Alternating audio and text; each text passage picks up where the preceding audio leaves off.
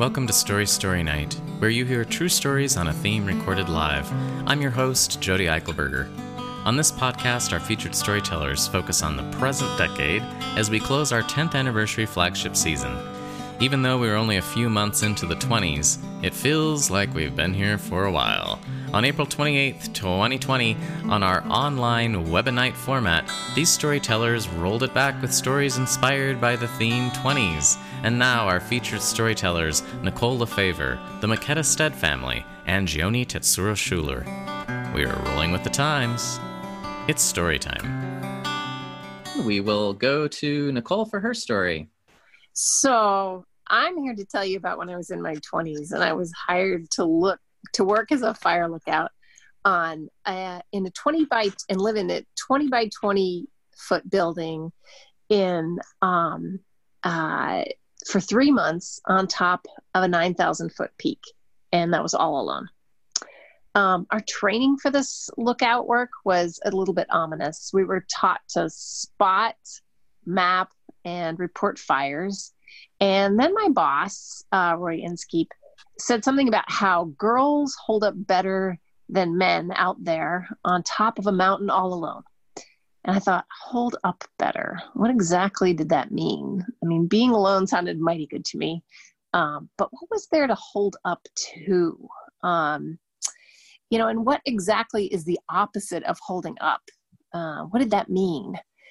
Well, we lookout trainees heard stories then about the rescue of a man on a lookout who said he was under attack in the middle of the night, and a ranger coming up in the dark to find the guy in the bushes, and the windows on all of his on his lookout, all of them broken out from the inside.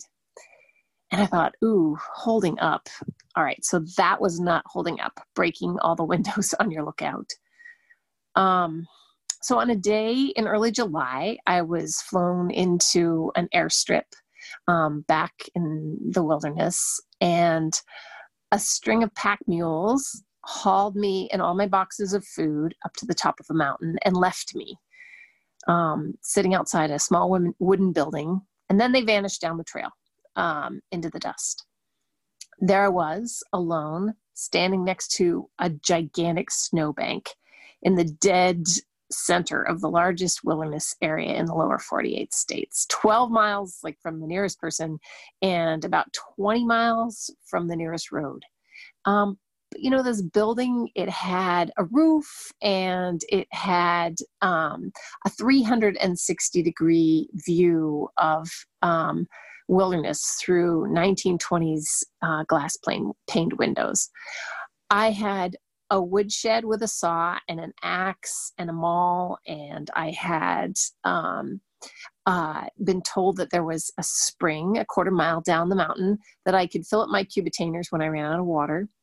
Everything I needed was kind of right there, or it kind of needed to be in my boxes, because no one was going to come and feed me or bring me water or even save me if I fell off the catwalk, the 1,000 feet into the lake below me. Definitely not at night, and definitely not just for minor things. But I had a bed and food and all the time in the world. So really, what could go wrong? It was really, really quiet though, really quiet, so silent. And the words hold up kind of kept coming back to me. The safest thing seemed to be just staying busy. I kind of set to unpacking, and that really didn't take very long. The sun set then, and in the darkness, I stood on the green painted catwalk, and in that wind, I was peering out, and there was not a single human light of any kind anywhere. No headlights, no porch lights, just nothing but blackness, and then the stars. And the stars were not just above me, but all the way around me and down to the horizon below. It was abstract, but somewhere out there I knew there were other lookouts on other peaks like myself, but I couldn't see them. The silence was really deep and heavy and humbling. And standing on the catwalk, I felt really, really tiny. It was so quiet. I could hear a branch break in the valley below me by the lake.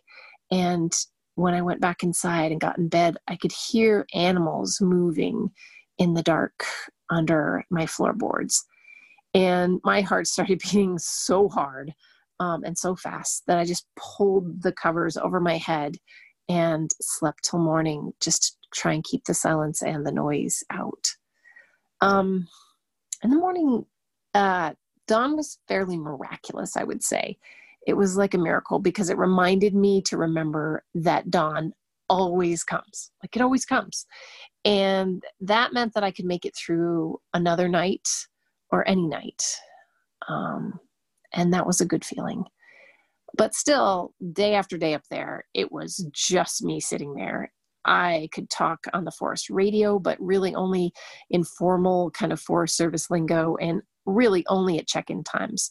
My job was to spot fires, but the mountains had fresh snow, and really, no matter how hard I looked, I really wasn't going to find fires just then. So I alphabetized my food and calculated how long it would last. And then I kind of panicked and began to make a plan for rationing it. The silence kind of kept pressing at me. And it felt almost kind of like hunger. And I knew that eating out of boredom was just simply not an option. I had what I had to eat. And unless I wanted to eat something like ground squirrels, food just couldn't be the answer. And still the silence kind of kept pressing. I tried to put my finger on what it was about it. And there was this external silence that was really obvious, but also there was an internal silence.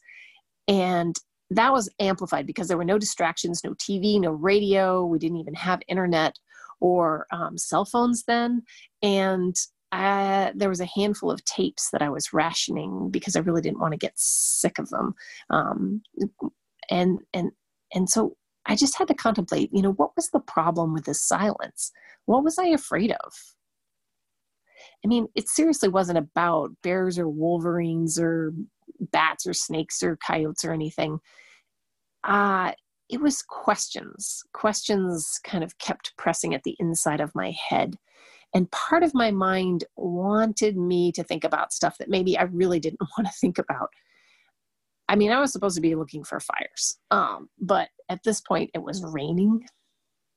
And I remember this voice, kind of an insistent older sibling or a fatherly sort of voice. And it kept asking these things like, what do you want to do with your life?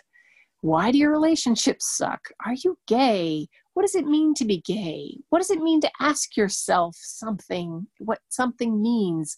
And who really answers if you ask yourself what something means? And how can you even have a dialogue with just one person sitting there? Do all people have two voices in the sides of their heads? A question asker and maybe a question answerer or a question refusing to answer kind of person. I was actually studying the evolution of cognition at Berkeley. And so this me on a peak asking myself the meaning of asking myself questions was probably kind of a perfect storm, I would say. I thought about Roy's words and how some people hold up better than others out there alone, as he said. And I was a little bit worried that my mind might become that broken record player, that it might dwell in a bad place, asking over and over stuff that was just like maybe too hard or unpleasant to answer. Like, why was I always alone? There was a whole world of beauty around me, though, and I had lived a huge life. Even at 20, I had traveled all over and had read 1,000 books, and I had so much beauty to dwell on and think about. And I wondered, why would I be at risk of dwelling in a bad place? I became really, really determined, actually, at that point, to hold up. I mean, I knew I could. I could walk and stay busy. I even walked 30 miles in a day one time. I chopped wood. I hauled water. And, I knew I could look for fires. And honestly, at first, when you're out there, you're looking through these binoculars and everything looks like a smoke, like a light patch of soil on a mountainside, or the way this steam rises out of the trees after rain when the sun hits it. But finally, I remember the voice of Basin Butte Lookout on the forest radio. He said, 7-4, this is Basin Butte, I've got a smoke. And I got out my binoculars, I am on my binoculars, and sure enough, there was a straight up column of smoke. And that, you can tell, is so different from anything you've seen. It's so, just unmistakable. And so it was right there beside his lookout, and helicopters came, and the radio suddenly got really loud, and fire season you'd say that officially began at that point. And at that point, there was a whole lot less silence. And Basin Butte kept spotting fires. Days passed, and even I spotted fires on his lookout. It was then that I kind of noticed that the fires were starting after he would check out with me or with 7-4, the dispatch, to say that he was going for a walk. His lookout was on a road, and so when he got a motorbike, I noticed that the radius of the fires from his lookout was getting greater. And I thought, oh, am I imagining things? Or was this just all a little bit too odd? I was the head lookout, and so it was my job to say something, like maybe to say that the fire seemed a bit suspicious, to say that maybe he wasn't holding up very well, and that maybe he was starting the fires himself. I wrestled with the idea kind of a lot. Was I right? Was I wrong? I even hiked the 12 miles finally down the mountain to the canyon bottom. There was a mail plane that came in once a week, and I sent a note out to my boss, Roy. But, by then I was spotting a lot of fires myself all over the forest, like runaway campfires and lightning strikes. In fact, at night, lightning would fall sometimes, and you just see this tiny little red flame begin to glow on a mountainside in the darkness. And still, it was so quiet out there, so silent. Sometimes I read books, sometimes even a book a day. Books kind of let me live in somebody else's world for a little while, in somebody else's mind, in a world that was either real or imagined. But the thing about books was that they always ended. And where I lived, it was good. It was a good place to be. There was absolutely no reason I should need to escape it. Eventually got a message back, actually, that law enforcement had given Basin Butte a lie detector test and that he'd passed. But they said the fires were definitely arson. And I could have let my mind dwell on kind of what we all knew. But instead, I decided to watch for fires. And I watched for fires. I realized really that there were things that my mind in isolation alone just couldn't solve. And I just began to pay attention to things on the mountain around me, to, tiny variations in the sunset and the sunrise, to stars and trees and birds and plants, actually to the ants that would gather on my mountaintop after a lightning storm. And when they screamed, you could tell that it wasn't a sound, it was a smell. And that was amazing.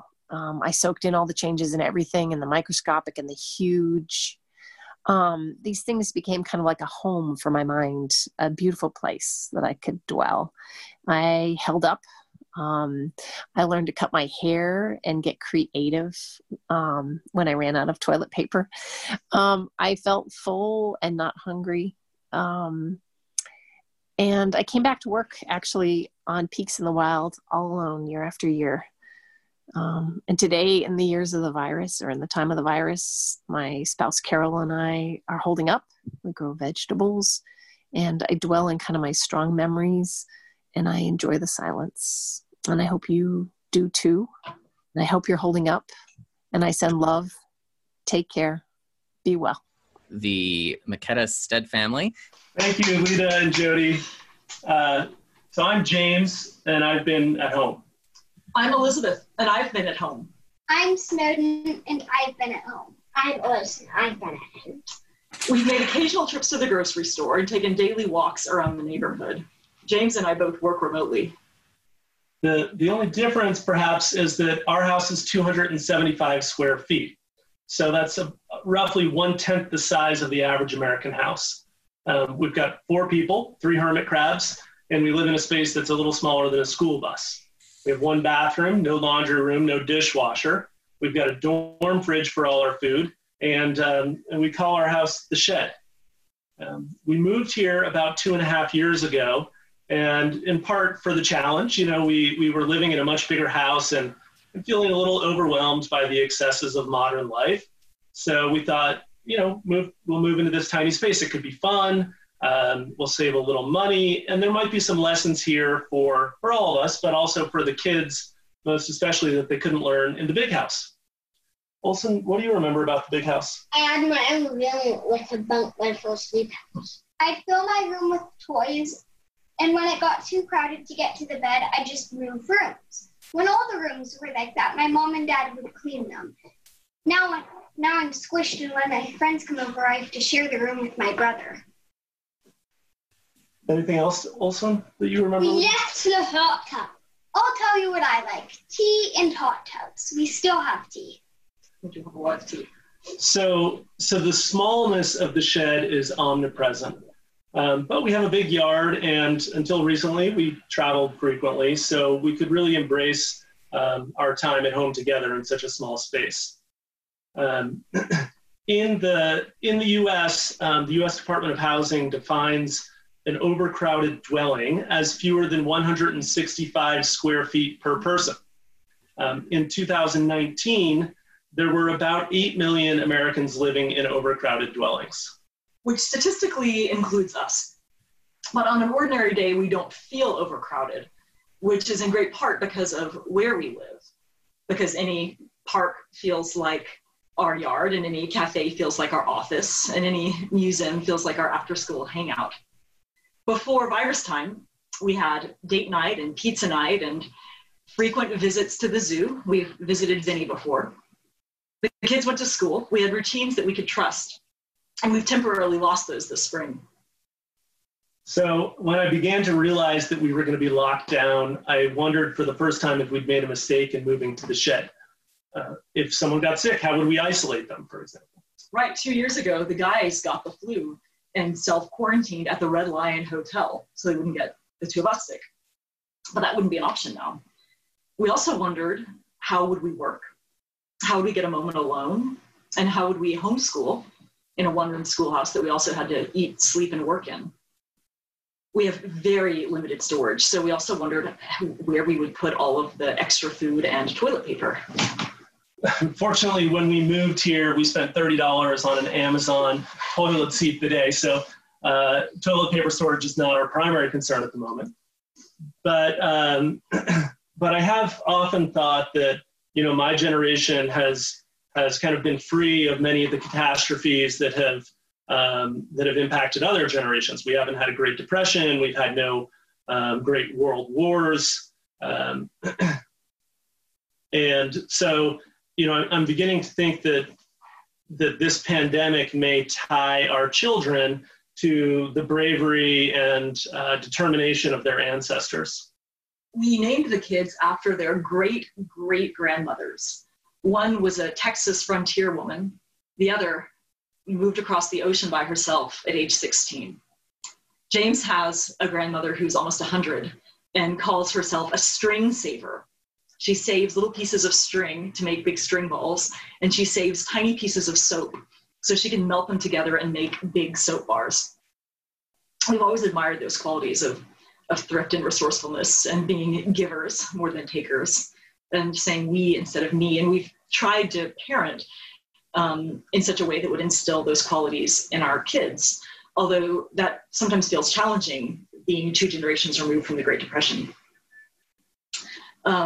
But in virus time, we are home a lot, and it matters greatly that everybody contributes and cooperates. And so a lot of these lessons of grit and gratitude are feeling less theoretical and more real. And so that seems like maybe a silver lining of this time. We definitely saw some of those qualities come up in our kids this Easter. Yeah, the Easter Bunny is an important character in our house.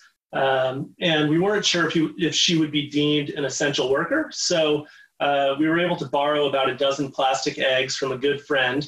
And I, of course, left them outside in the sun for 3 days. And then when I did bring them in, the kids sequestered them to their bedroom. They came out later in the afternoon and gave me the eggs and asked if I would hide them the next day in case the Easter Bunny couldn't come. So James and I took them upstairs to the sleeping loft and opened them that night after the kids had gone to bed.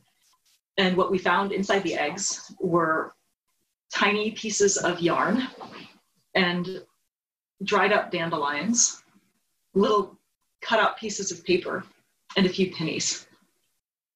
We laughed until we cried because it was just so poignant that they had built the eggs to prepare their own Easter hunt with what they had on hand.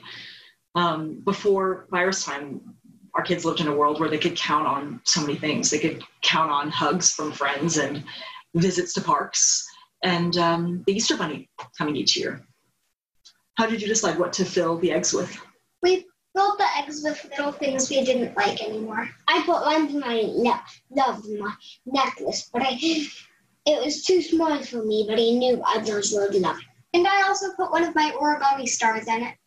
Olson gave me the hint of an orange egg so that he could find so that I could find the necklace, and I told him pink so he would find the star. It was an agreement we made. So we're all home together.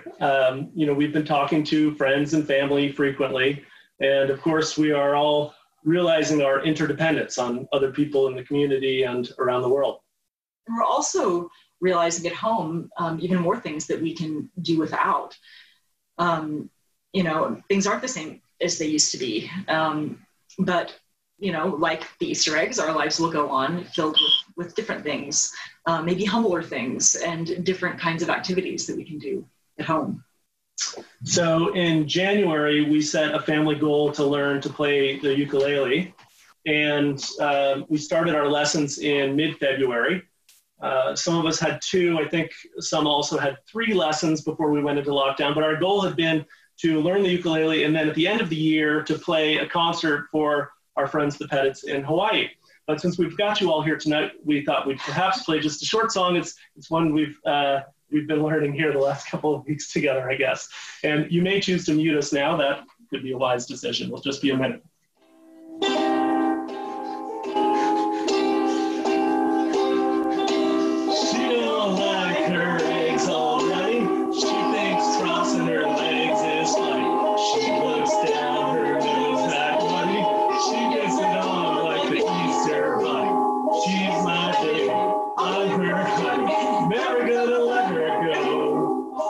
Inside of ourselves, we'll end up sitting on a rainbow.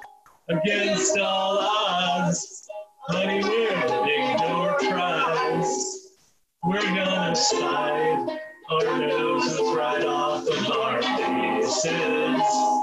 There won't be nothing but big old hearts dancing in our eyes. Thank you for humoring us. That was a verse from John Prine's In Spite of Ourselves. John Prine died on April 7th of this year from COVID-19. Joni Tetsuro Schuler. Wonderful. Everyone. It's a warm spring afternoon last May. I am in the small agrarian town of Wilder, Idaho, known for its prodigious hops farms and, well, not much else. I've been anxiously preparing for this day for months, and now the fateful day has finally arrived. I'm sitting in the car, and I am nervous as hell. The faint smell of manure hangs in the air. I'm there for work, conducting surveys for a research study on human-animal environmental health through the University of Denver's Institute for Human-Animal Connection. Wilder happened to be selected as one of 4 communities in the whole country for this intervention study, and I get to serve as the local research assistant collecting data in people's homes. I'm about to conduct my first door-to-door survey for the year, and the fall prior, that last fall, had been a significantly less anxiety-provoking experience. But this time around, I am endlessly ruminating in my head. Am I safe? Will they find out? Will I be accepted doing this here in rural Idaho, being who I am? You see, I'd moved recently to the City of Trees from the town of Stumps, Portland, that is Stumptown. I was there for a brief year and a half, living on an educational farm in the Southeast and doing environmental education through AmeriCorps. It was a very formative time in my identity formation in my mid-20s, as is the case for most young adults at that age. Dance parties, vegan restaurants, social justice activism, hiking in the Columbia River Gorge, the list goes on. After my partner and I made the decision to move here to Boise for his job, I was ecstatic, but also pretty ambivalent. Ecstatic to live in the city where my dad grew up, where my grandma lived, the refuge where I, grew up escaping every summer. And yet I was also equally ambivalent to kind of leave the weirdo loving haven, the place that had really shaped me, that was Portland. Given who I inherently am, I am biracial, queer, vegan, Buddhist, essentially a tree-hugging hippie. I struggled to adapt to a new state of white cis heteronormativity. The vulnerabilities, the doubts, the visceral fears that I was experiencing were constantly front of mind as I navigated acclimating to this new societal milieu. That was very different from where I had come. I also grew up in larger cities my whole life. I was born in DC and lived in Tokyo and New York. And so to be in a much smaller place that was substantially different in many ways from where I'd grown up was a shock. But at the same time, there was also something really beautiful to that. It presented an opportunity, a glaring opportunity to experiment, to question, to start anew in a way that I never had really an opportunity to do. Later that year, I am backstage at the Balcony Club downtown, doing a half-decent and also pretty bad job applying makeup for the very first time for my daring, delightful drag debut. Drag. My partner, a seasoned performer whose alter ego, Gaia Indica, focuses on ecological themes, is performing a number that night based on bumblebees. And he wanted to do a song called Color by MNEK, and I was asked to be his flower, his floral backup dancer. And actually the song that Lita just played was that same song. It's a really wonderful song. And I was initially reticent to take on the opportunity, as exciting as it sounded. At that time, drag really was still pretty ostentatious. It was a little bit too ostentatious, a little bit too superficial, a splash too risque for my liking. And yet here I was, stepping into this very new world of genderqueer, gender-bending expression that was ultimately, surprisingly, incredibly, and exhilaratingly fantastic. Though the onstage experience was pretty messy and a tad embarrassing, I could barely look forward. I was so nervous. The offstage experience of effeminately altering my facial and bodily appearance in what was a very safe and affirming space, and as a resplendent flower, no less, sparked an ember in the depths of, at that time, my non-binary soul, that something in me wanted to do more of this, profoundly so. Jump several weeks later, this is in November, I'm on a short vacation to visit my friend B, enjoying some splendid time catching up and exploring her new city home. As avid fashionistas, we had bonded over our shared love of style and of fashion, and had dedicated a good portion of my visit to some shopping. So one afternoon, we went to a flea market, and we came across this little boho chic stall. It was a young woman selling some of her old clothes, and there was an array of really, really beautiful pieces. And I ended up leaving that shop with a women's green blouse, which at that time had been a pretty big deal for me. Gender bending was still, pretty out of the norm for me. I was still identifying and presenting male, and to fathom presenting in a more effeminate form, wearing women's clothing in Idaho, was nearly out of the question. And yet something subconscious in me yearned for something that would, some decision that would make me a more full-fledged version of myself, something where I could really hold on to and fully show the divine feminine that was in me my whole life. So yeah, something that would allow me to be myself in full abundance. En route home, I am at the Minneapolis airport on a treadmill desk. They actually have a desk that's connected to a treadmill. So I'm on this desk, I have my laptop in front of me. I've got a few hours before my flight back to Boise, and I'm just bored out of my mind. I have nothing to do. And it was really a very odd and yet beautiful opportunity to just sit there and think, sit there and spend time on my laptop doing something that was productive. I had no work to do. I went through all my emails. I was pretty bored. And then for some reason that I honestly don't recall off the top of my head at the time, I typed into Google male to female gender transitioning, and it just kind of came out of me. And it was really the sense that my subconscious was working in this way, and this taking advantage of this opportunity and saying, this is finally an opportunity to just sit and read and learn and digest and reflect on everything that had been bubbling up in me for, at that point, about a year, where I was really starting to explore who I was in a very sincere and authentic way.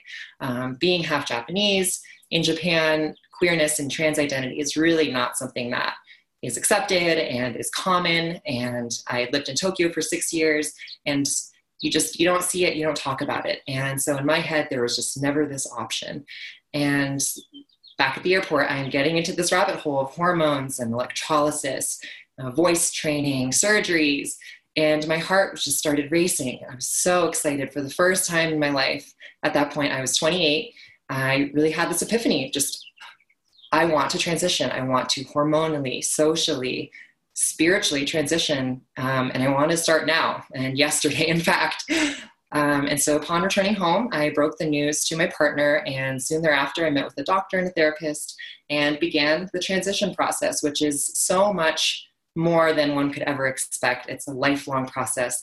People around you, the world around you has to transition as you transition. And with all the exciting wonders and all of the finallys also came a myriad of struggles. Having to break the news to my family and my friends, operating in a world where I just didn't quite know how to act, wearing makeup, with the hormones, growing boobs, uncovering the mysteries of bras. Bras were always super mysterious to me.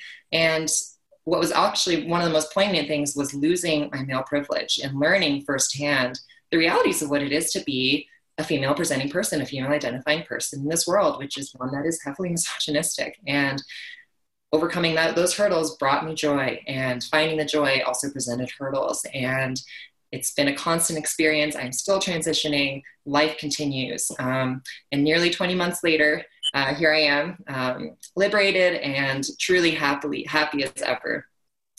Hindsight 2020 is a really funny thing. I know it's kind of a cliche term that people often use, but it truly is a very, very interesting phenomenon where we're able to look back on our past and think, what was it that happened, and how is my brain changing it, and seeing it in a much more rosy way, in a much more positive light. And even more interesting to me in this whole process of transitioning and accepting who I really am is reacquainting myself with a new version of how I am, how I live, how the world sees me. It's so interesting. And looking back now at the age of 29, 27 weeks until I complete, I've tried to slip in as many 20s as I can, 27 weeks until I complete what researcher Meg Jay calls the defining decade. It's clear as day to me now, looking back, that this was always something that I wanted to do. And yet, as I mentioned, the idea of transgender and transitioning was just never there. I knew I was always a queer person, but to me, that was simply that I was a gay male, not a transgender female or female identifying person. The role of male was just so prevailing. The fear of backlash was so deep. But really through taking conscious efforts to thoughtfully explore myself, giving myself time to cultivate self-love, shifting my perspective, to see that what I perceived to be grave weaknesses, mainly my femininity and something that was targeted by bullies, something that society was deeming was not good, all of a sudden now became my most powerful asset, and something that I could emerge from and become a much more resolute person in now my 30s as I become a mostly fully developed adult. I'm actually soon going to begin my master's in social work and hopefully dedicate my whole career to counseling queer and trans people, people of color, people in need, where trauma has really impacted them. And I'm first and foremost a living artifact of that, and yet also the benefactor of therapy. And I just more than anything want to ensure that people of all identities, of all races, of all backgrounds are able to enjoy their lives just like everyone else who may not have to suffer from those same differences. So I'm back in Wilder now.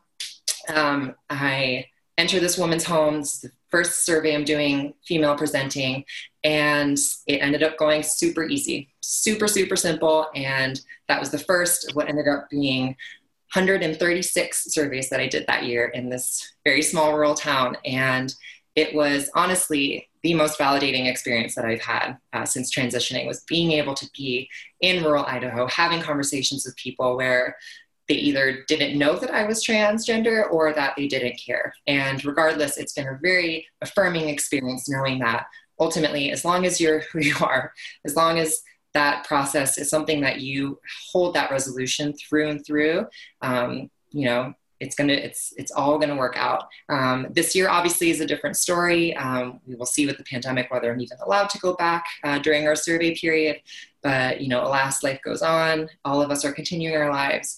I'm continuing my journey to feminize and to brighten the world as best I can. And truly, thank goodness, I found the tenacity in my tender little sensitive heart to take the leap and to flourish in all the ways that I have since that fateful day. Thank you for listening. Story Night receives support from the Boise Arts and History Department and is funded in part by the Idaho Commission on the Arts and the National Endowment for the Arts. Thank you to our media sponsors, Boise State Public Radio and Radio Boise. And our season sponsor, Pettit Realty Group. Podcast production is by Stephen Baldessari. Our theme song was composed by Dan Costello, and our musical guest was Lita Harris Newstetter. Support this storied program, get tickets to our live show, and stay tuned at www.storystorynight.org or on Facebook, Instagram, and Twitter at Story Night. Also, check out our YouTube channel. I'm Jody Eichelberger. Thanks for being a part of our story.